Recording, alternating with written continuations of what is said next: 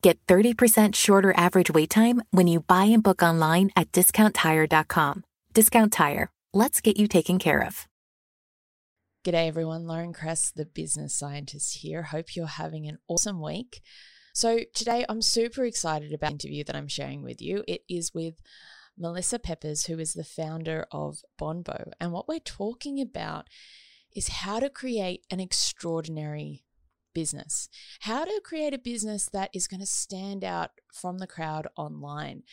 We're seeing so much of the same. I mean, if you go on Facebook and spend 10 minutes there, you'll see ads popping up constantly. There's just like, oh, another one of these ads that is selling me this online program or selling me this coaching program or selling me this. And it's just kind of like really boring. So Melissa and I talk about that. How do you create a business, or how do you move your business forward so that it isn't boring? For me personally, just speaking with Melissa helped me so much, because for me, one of the things I was finding hard was having a product offering that was really different to everyone else's. And I'm really excited actually about the product that I am launching. It's coming up very soon, October 1. If you want to find out more about that, I'm about to change my website over today. So you can go over to laurenkress.com and see what that's about. I'd be interested to see whether or not you think it's interesting and not boring.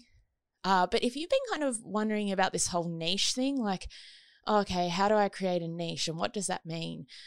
What I really love about this chat with Melissa is that we talk about, well, these are the different ways that you can create niches. Here's a few different angles that you can come at this problem from. So really just so much good advice in here. If you're struggling with it, I definitely recommend going over to LinkedIn and reaching out to Melissa. Let her know that you obviously heard about her through this podcast. And if you want to find out more about her business, Bonbo, and what she's doing, head over to bonbo.co. The link will be in the description as well. Essentially, what Melissa does at Bonbo is transform boring businesses into extraordinary ones. So without further ado, let's get on to the main part of today's episode. Let me know what you think. Tweet with me at LaurenKress89 with the hashtag #GrowYourBrand. Obviously, share this with your friends if you think they would get a lot out of it. I know this is something a lot of people struggle with. So share the love. And if you want to go the extra mile to support this show, you can also head over to my Ko-fi page. It's ko-fi.com/Lauren Kress. The link is in the show notes as well. All right, let's have a listen to my chat with Melissa Pepers. Squeeze every moment out of summer with a mango dragon fruit Starbucks Refreshers beverage. It's a combo of sweet mango and bold dragon fruit flavors for a vibrant, refreshing way to cool down on hot days. Your happy is here at Starbucks. Order ahead on the app. Oh, we could fly. This is your summer. That means Six Flags and the taste of an ice-cold Coca-Cola. We're talking thrilling coasters, delicious burgers, real moments together, and this. Coke is summer refreshment when you need it most, so you can hop on another ride or race down a slide at the water park. Six Flags and Coca-Cola. Come make it yours. Visit sixflags.com/Coke to save up to $20 on passes, plus daily tickets starting at $34.99.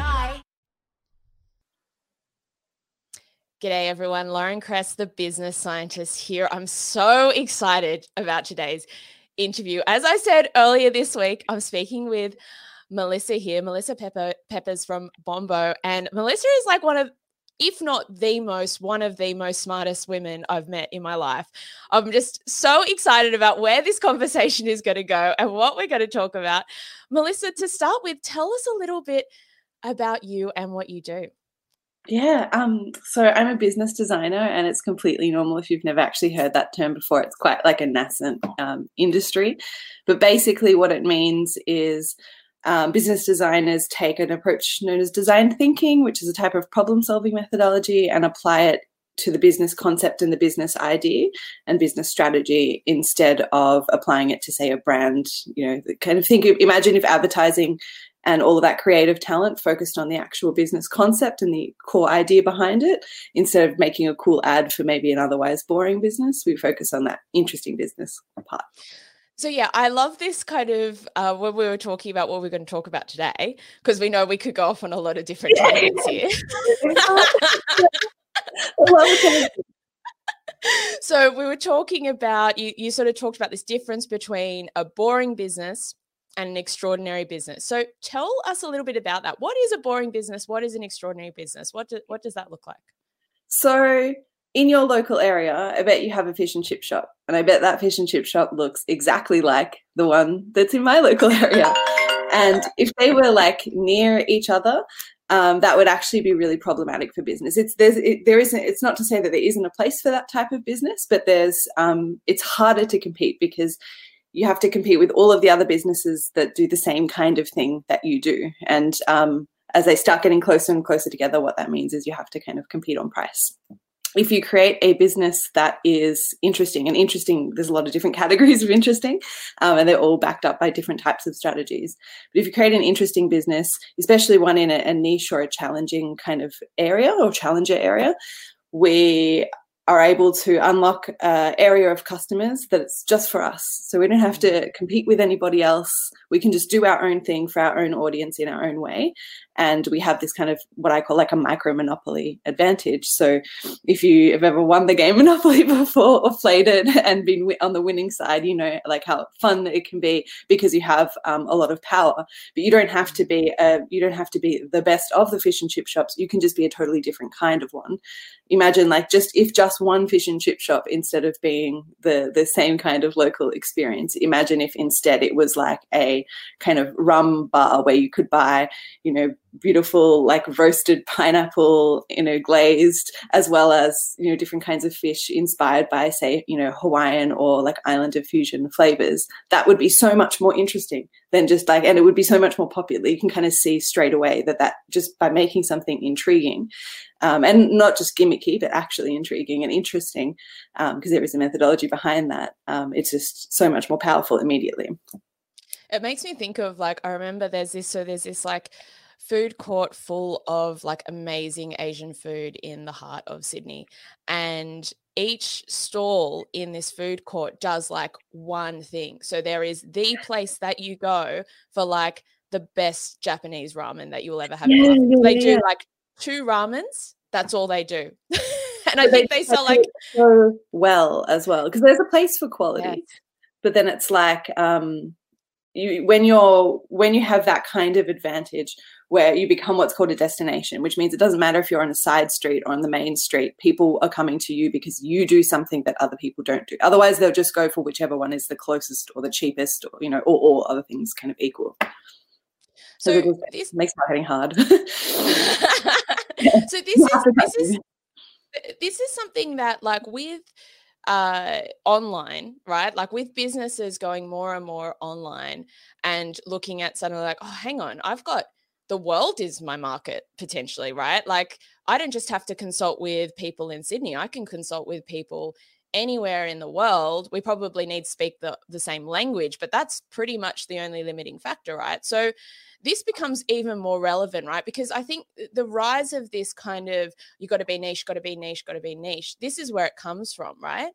Absolutely. And we're seeing this year in particular, as we all kind of pivot the business models and try and grow online, what's happening is the same people are screaming louder in the same space for the same customer. And that's what's the problem with the not interesting kind of brand. When your bank is the same as my bank or that kind of thing, it gets harder and harder because in the category bank, there's lots of options to compete with. And when you're kind of going online, how do you stop that? You know, people are have to make, 35,000 decisions on average a day.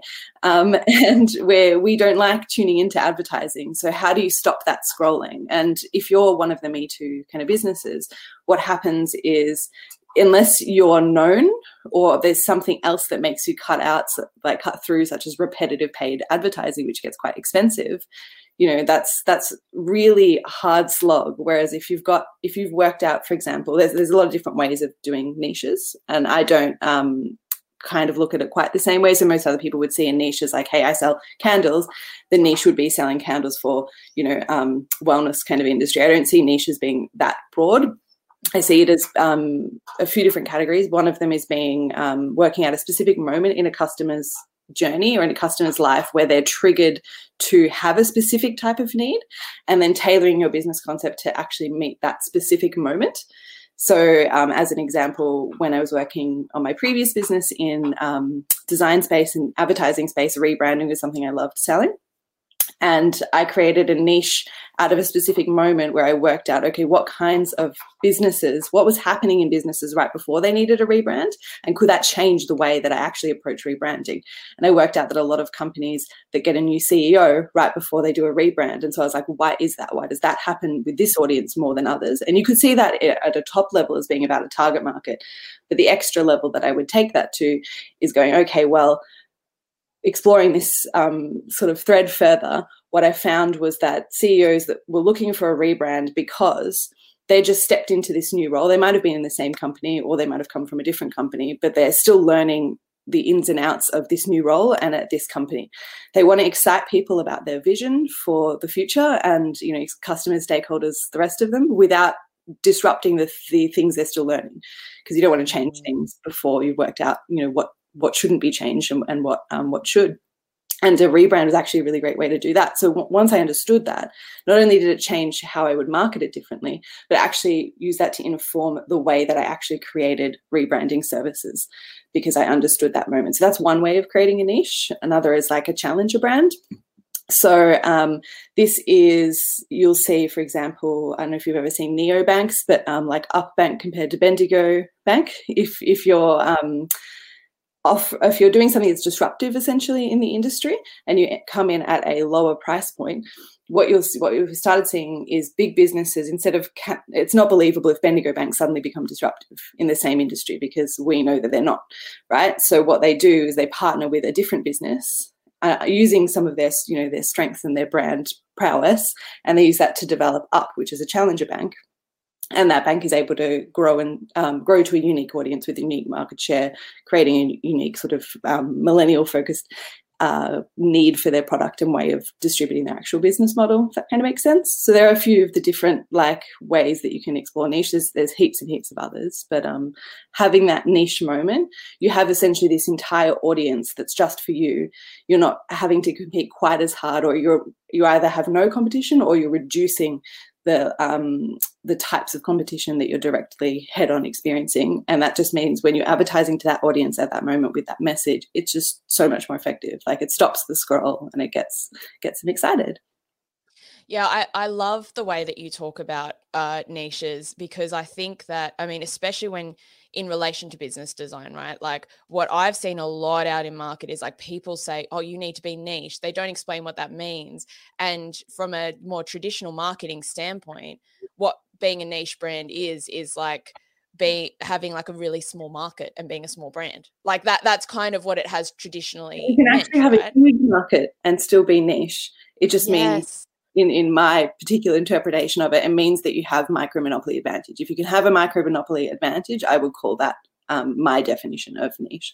And I think that it gives a much clearer blueprint, because you're like, okay, well, these are the, say, you know, X amount of categories of the different ways I can do niches, and I call those playbooks.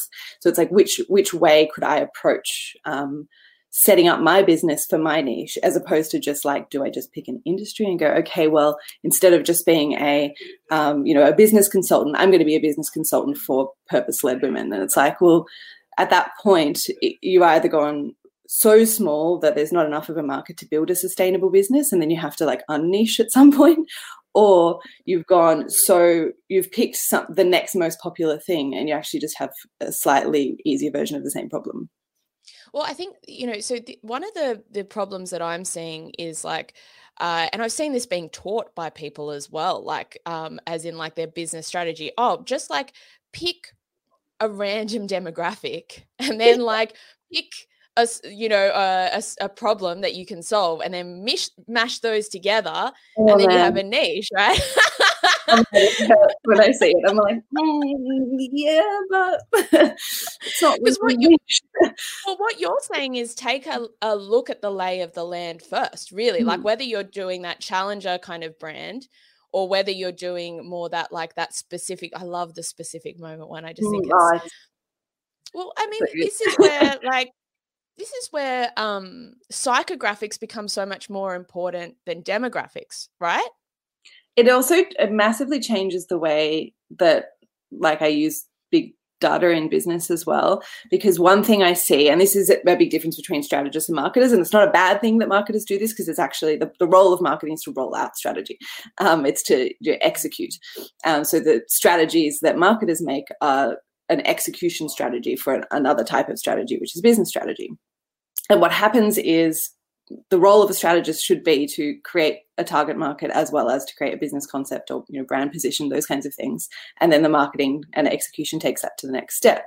But what happens is especially for kind of small, medium businesses, usually all of that strategy starts at marketing. And so what happens is your marketer will ask you, what's your target market? And you'll be like, oh, I don't know. I guess everyone, or, whatever scary things people say about their strategy that their entire business relies on. But, anyway, then what the marketer does will start looking at their analytics, if they have analytics, and sort of see, okay, well, this is what happens in your space, or this is what's happening in your specific business.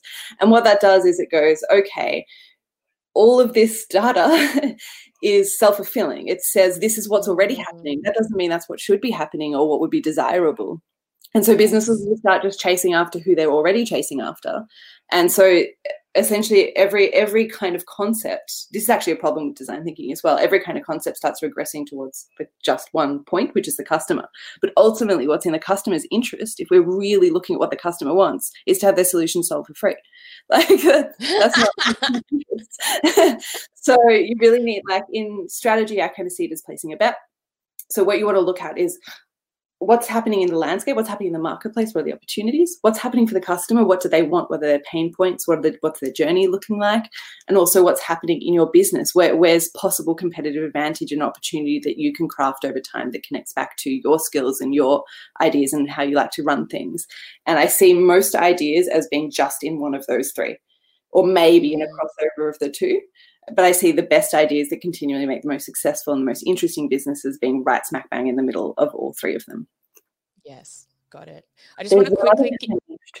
go for it. Oh, no, I was just going to quickly say shout out to Nada Nahi, who just wrote a comment and said hello. And then she said, to me, just be original. Now, I wouldn't mind asking you about this question because I think that actually ties into what I was about to talk about. Awesome. All right. Melissa, go. You can also be gimmicky when you're original ideas can be in the middle of all three, but some original ideas are just on the business and idea side. And that's when the business owner goes, I've come up with a great idea. And then they spend all of this money on launching the product and it's totally not viable. No one wants to buy it or no one wants to, they want that problem solved. It is a real problem, but they're actually not willing to pay that much money for their problem to be solved. And so you get gimmicky ideas, you get ideas that just don't just launch to a complete, crickets, or they're gimmicky and they'll be really great for like 2 weeks while everyone's like, that's strange idea. Or ideas that are niche and do have potential, but because you don't understand the customer or the market kind of side of how your originality is received, not only by the business market, sort of the environment that business will exist in, the competitive landscape, but also how the customers are going to receive it. So you get a business that for example, I might be able to say that's actually a really interesting and powerful idea, but actually it hasn't been communicated at all. Your customers look at your page and they don't realize what you do. They're either confused by what you do or they think that you do something else. And so with those kinds of ideas, we look at how to bring that idea from that kind of idea business circle into the middle. If we imagine a Venn diagram of kind of customer market idea, into that middle of that circle where there's more of those original advantages. And if you playing in that middle space as well and you're actually wanting to go, how do I create an original idea out of nothing? One of the other niche brands that niche sort of playbooks that I particularly love is what I call like the wildcard strategy. And it looks at a emerging trend a trend that doesn't yet exist but will be a future trend. So in trend analysts, we can see different industries, for example, that might start converging with each other. And we know that exciting things are going to pop up in the space where all those three things collide. Which ones will take off will depend on kind of what audience. But if you can see those trends coming and what's possible, your business skill, and what your audience or what the audience of this kind of space might be interested in, then you can start playing with custom unique business models and unique business ideas that can kind of take off in that space. And I can give an example because I know that can be a little bit like esoteric for people that happens every day. Like I'm seeing all the dots connecting, but I understand that people that don't do this day to day aren't seeing those dots connecting. But basically, as an example, this is one I really love. I've been following this trend for a really long time, is I've noticed that immersive art experiences is one of the arms kind of colliding. Another of them is visual merchandising. So what's happening in the very front or internally as well, but especially what's happening in the store front of a shopping experience, as well as experiential brand activation. So where a brand does some kind of an interesting VR pop-up or something like that.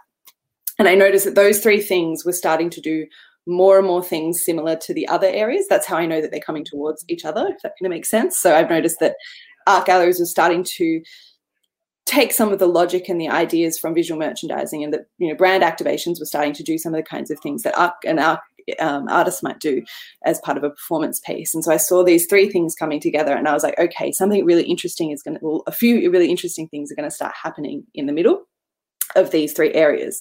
So a business can kind of go, how could I use existing business logic and customer challenges and my skill set to play in this new space that doesn't yet exist? And businesses that popped up in that space that were really, really powerful, and there's still new ones coming. One of them is called House of Showfields in the US, and you pay to go in, and essentially it's a whole bunch of rooms, and each of those rooms is an activated experience around a brand. So it's like a shopping experience. They call it retail theatre, this particular industry that emerged in this space. And what happens is they'll train, for example, actual, you know, actors to take you through this journey of their product. It's like you're inside the ad. And then at the end, the product sales are so much higher because you've really fully immersed and experienced the brand. But at the same time, it's an exciting, you know, highly photographable art kind of thing. We're also seeing in the same space Instagram activations popping up, being really, really exciting and interesting. We're also seeing, what's it called, like the front of like the, you know, shop window, shop fronts, where you can start actually going in and doing stuff in the shop front itself and be part of the, you know, that experience. There's just so many things popping up in that space. But that's one great way of combining upcoming trends. So you're not just copying another trend that's already there. You're helping bring in a new trend that's coming anyway, but you're going to say, how can I direct this energy and momentum that's going to come? Because that's all trends are, is just momentum in culture. How can I direct this stream of culture to my business interests? And usually have a lot of fun doing it at the same time. So I call that like wildcard niche, basically. I love that. It made me actually think as well, like, because this has come up kind of a couple of times as you've been talking around, like, you know, we all hear the buzz term customer-centered business design, right? And to me, like, as you're talking about that, I'm like, yeah, the customer gets an awesome experience, but actually to uncover that and unpack what you're talking about, you're not looking so much at the customer in terms of what does the customer want, like you were sort of saying before as well. It's more like, I don't even know what they want. yeah, right. I mean, this is the big problem I have with, okay, I'm going to go off on a little bit of a tangent. Big problem I have with the way a lot of market research is done, because people go, oh, well, can you do like primary market research, you know, like go out in like field market research, go out and actually talk to people. Okay, yeah. So can you share, because I have some problems with that, but I'll ask you, like, what are the problems with what are some of the, okay, like from a startup perspective, I'm going to go do my market research. What are some of the big mistakes people are making when it comes to that? So firstly, it's understanding the weight of what role those answers actually should play in your business. And, you know, let alone the actual research part of getting the right audience and that kind of thing. But let's just take it right back to the beginning and kind of say, okay, well, what role should the answers to those kinds of questions play? And I think the quote is like, if you asked, you know, a person what they want, they'll ask for a faster horse, but actually the visionary can imagine the car, right? So the customer can't actually imagine what is possible in the way that entrepreneurs or visionaries or ideas people, but specifically in the creative space of business as opposed to the creative space of art, what is actually sort of possible there. And then the second part is Like when you understand what kind of role those surveys sort of play in your business, you can kind of go, okay, well, I'll listen to these kinds of answers about this much, and I'll use them to inform these kinds of opinions. You actually want to know that in advance if you can. But the other part of it is, this is from behavioral economics, essentially the way we think is divided roughly into two systems. System 1 thinking and system 2 thinking. So system 1 thinking is once you know how to drive a car, your brain will essentially be on autopilot between your local supermarket and your house, right? You don't think. Like, imagine, compare that to when you're first learning to drive and you have to like think of every little thing, and you're really like switched on, and it's really slow and difficult, which we call system 2 thinking. Basically, our brains can do both. But because we have to make so many decisions in a day, we love to do as much of that as possible on autopilot. And that's the part of your brain that makes decisions for you, like purchasing decisions or decisions about what I would do in the future. The biggest problem I see in surveys that's actually very easily fixed is when they ask people, what would you do? Or would you like this or this? And what happens is the customer just kind of answers with the system 2 thinking, which doesn't actually make the decision at the time. So they answer with a totally different part of their brain to what actually could be observed at that time. And what happens is the answers are nearly always wrong, and also people pleasing. So they'll kind of, the customer will be like, would you like this? Yeah, that sounds great. Would they buy that? If they could even say yes to that, but they might not actually when it comes to, and so like so much, millions of dollars every year is wasted because in focus groups, people ask the question, what would you do in the future? It's much, much better to work out, okay, what are the closest existing behaviors? And let's ask people what they already do. What do they do in the past?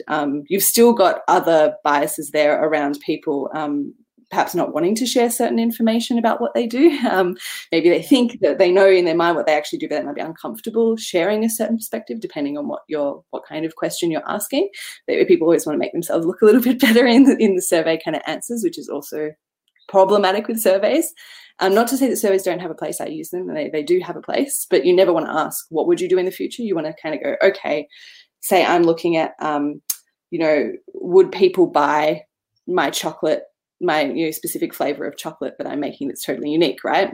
What I would look at is, do people already buy the unique factor in something else? And do people buy the unique factor in food? And then do people buy chocolate? I would look at those three things and observe existing behavior and ask them questions about existing behavior as well. So yeah, definitely try and do a survey, ask about old behavior, and also separately use like trend information to look globally, what do people actually do when we just watch them and they don't know we're looking as well. Yeah, that's a really, really great point. Like, I mean, I remember like back at uni, we did a whole course on like designing surveys and assessments and all this kind of stuff. And it's like most survey data that, like, from what I've seen, like when it comes to businesses doing surveys, like none of those kind of 101 psychology stuff is taken into consideration. I mean, that might be a biased thing. Like, I'm just basing this on personal experience, but it really does seem like, I mean, to me, thinking about, people like Eric Ries and the Lean Startup and like sort of this rise of like design sprints, really probably in a lot of ways, the best thing to do is actually have the prototype, right? Like actually be like, here's the thing. Let's just watch you handle it. Yeah, absolutely. And that can be one of the big challenges so I use design thinking as one of the components of my methodology, but it still is that challenge of, once again, even when we watch what people are doing, if all of the businesses are watching this same behavior, all of them are going to come up with the same outcomes and move towards that same point. And so you start getting, once again, people regressing towards a generic concept. So you've got businesses in research treating research as a kind of a holy grail and not bringing tension and uniqueness into the way that they approach the prototype itself. And then once it's kind of out in the wild, we have cookie cutter strategies of how to grow. And it's like, if you're growing in generic ways, not to say that there's not a place for those strategies as well, but if you're growing in generic ways with research based on generic concepts for the same audiences, for the same people, like it's really easy to see why that actually becomes really difficult in the long run. So I want to bring this back to, sort of our core topic for today around like how to actually then grow your business, specifically from an online perspective, right? So, okay, let's say hypothetical scenario, someone's gotten to a point where they're like, I actually I know that this niche is going to work. I feel pretty confident. They've done that kind of groundwork. Before you mentioned that sort of difference between, okay, it could be a really original idea. It could be actually a really, really viable idea. But then in the communication, that doesn't come through in what they're saying and what they're doing. So can you talk us through a little bit about, because to me, sorry, this is a long-winded question. I'm understanding that. Makes sense. But to me, I'm like, one of the challenges we have from a brand story perspective is we need to be using language that people understand. Like if we've got something completely new, like pre-smartphone, if you were like, there's a smartphone, like people wouldn't know what a smartphone is. Like, so how do you kind of, maybe let's use that as an example. What would you do if you're, okay, I've got a smartphone, people want to use it, it will be a good product. How do you actually communicate that when people don't know what it is? Cool. So with most of what we've been talking about so far is what I would call the business system. And then there's also the brand and the marketing kind of system. So in between, you have something to sell and there is someone that could buy that. These two systems exist and they click kind of together. So assuming that we have a great niche and it's interesting, we then want to understand how is that niche received by the business context and by the consumer. And then assuming that we also understand our consumer very well and how that's going to market, we get to the part of that system that's the brand system, and there's not as much crossover with the business system. And this, for me, it mostly comes to brand strategy. And the reason I say that is, if we look at the traditional shopper marketing funnels, or the steps a shopper might take between seeing something and buying, and it's more complicated than this, but roughly, they have to see and know you exist for the first time. So a lot of businesses I'll see have all of this great stuff and they'll explain what they do really well, but they just won't be anywhere for people to know that they even exist. And so it's like, build it and they will come is a terrible method. Even if you're on kind of a main street with great foot traffic, you don't know that it's the right kind of foot traffic. So you need ways for the new customers to actually come and find you and see that you exist. Then at that point, relevance takes over, and trends and measures of what's happening in culture. So they show what relevance is. And what I mean by that is, say you were triggered as a reason to buy new deodorant, and the reason that you were triggered to buy new deodorant, because you don't just buy a deodorant for no reason. For example, the reason that you were triggered to buy it happened to be that you had streaky marks under your arms. So you put yourself in the front of the deodorant section of your supermarket, as an example. So that's the no section. If you're on that shelf, you are there able to be seen. Then what happens is a customer would choose which deodorant, and they don't just pick the one that's the loudest or the most beautiful by general society's sort of standards. They pick the one that's most relevant for the reason that triggered them to buy and for who they are. So if you saw one that actually had streaky marks all over it, the customer would pick that up because it's the most relevant. Because they go, okay, hey, this deodorant speaks to me. It understands what I'm looking for. And you want to kind of work out what is it that means relevance to your audience, and how do we look like that, and how do we feel like that? And that's what brand is. So what's cool for the streaky underwear deodorant group? What is cool for the people that don't want streaks? What kind of clothing might they wear where that's particularly problematic? All of those things, you start being able to build a profile of who your audience could be from this space. You want to test it, of course, as well.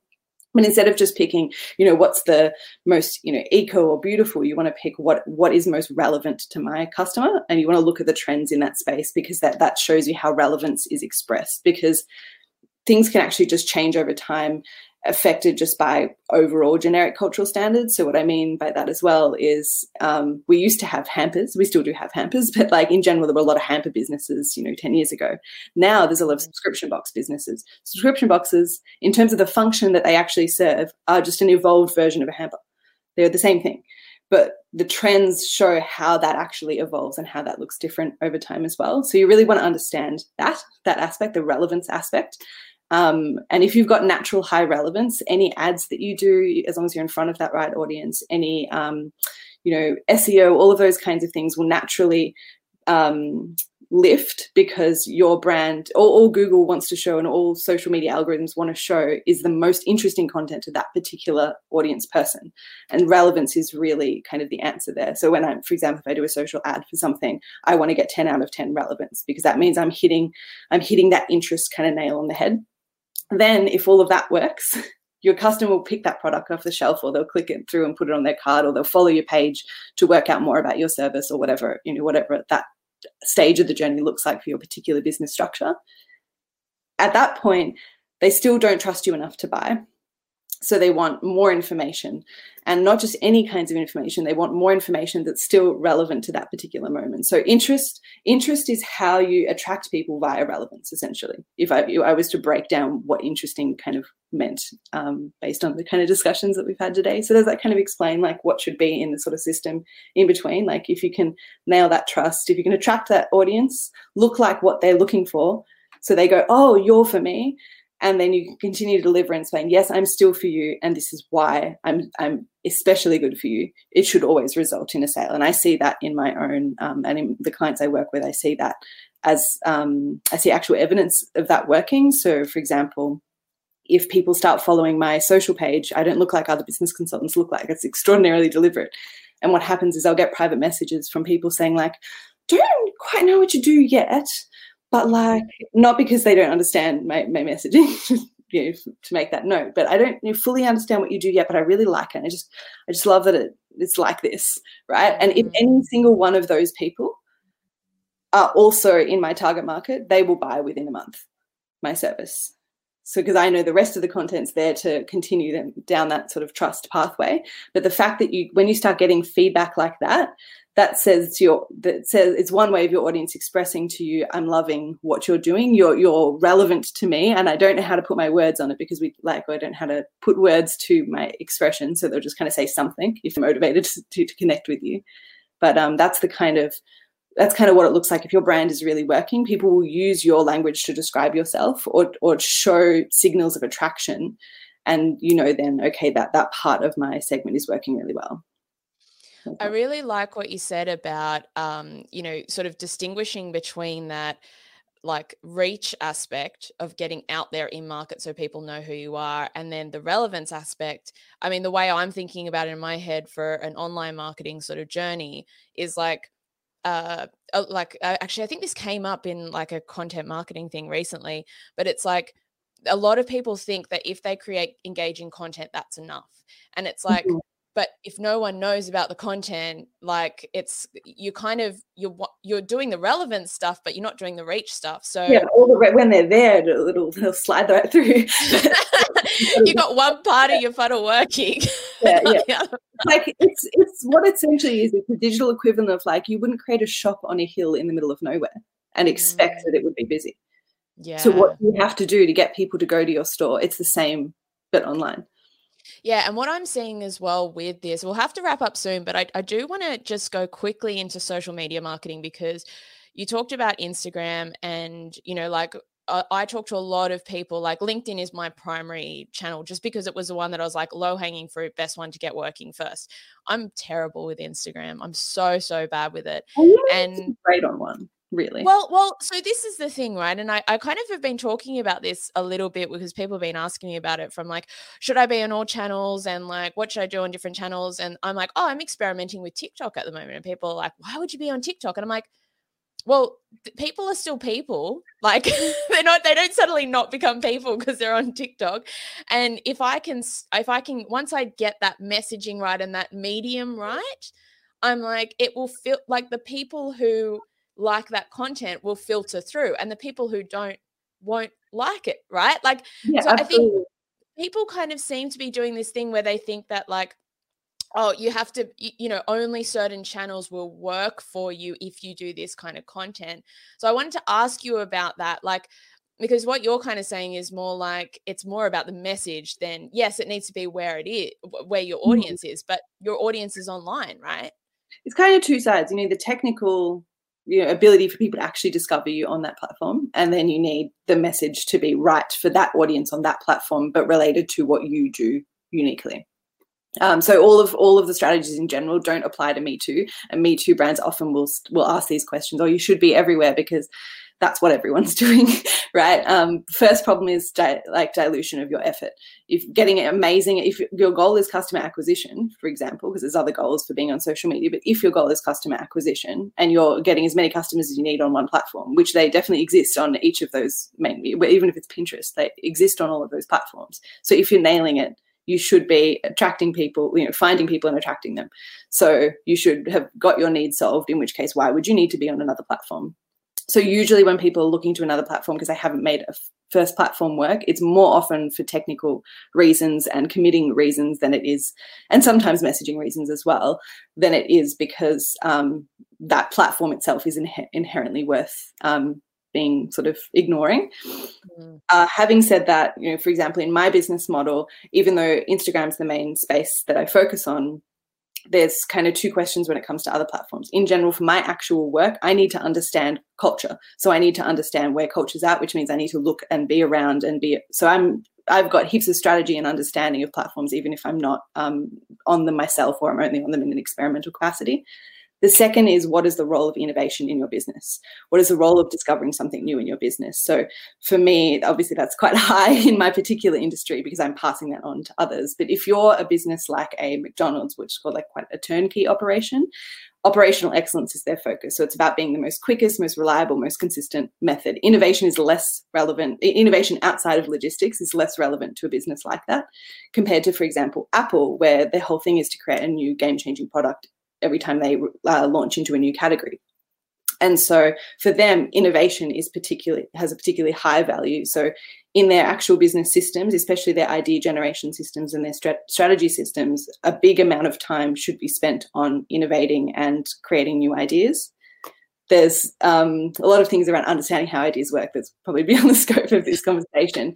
But essentially, if you were to discover, okay, innovation and exploring new things is particularly relevant to my audience, and, I've got a large Gen Z audience, or I could do with the kind of reach that only TikTok's algorithm at the moment is giving. For example, you had legitimate reasons as to why exploring that pathway would be good, then you would dedicate an equivalent amount of time to exploring that pathway as the need kind of dictated, if that makes sense. And that's sort of the way that I would approach exploring new platforms as well. So like I'm also exploring TikTok and now Instagram Reels, which is Instagram's copy of TikTok, which is coming. I know, I saw that.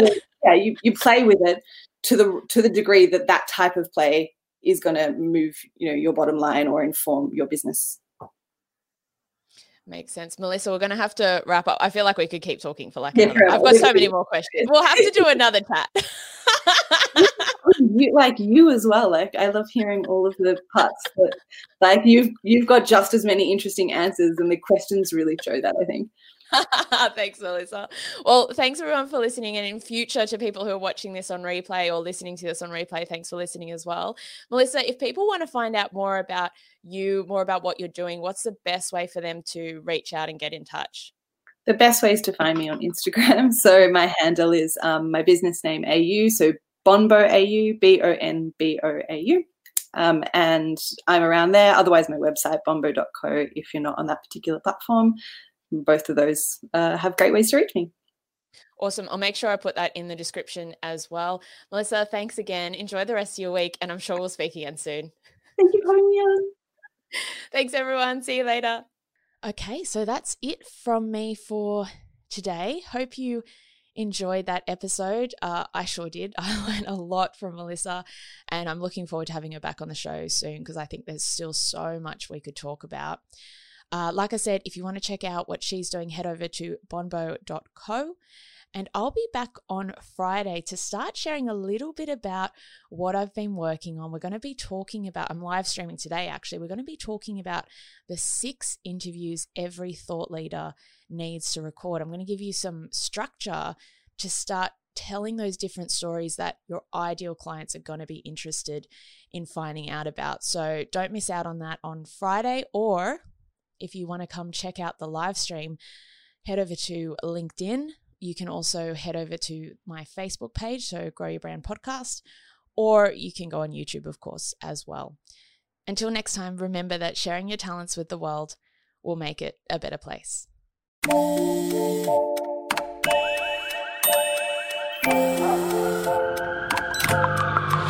world is always on.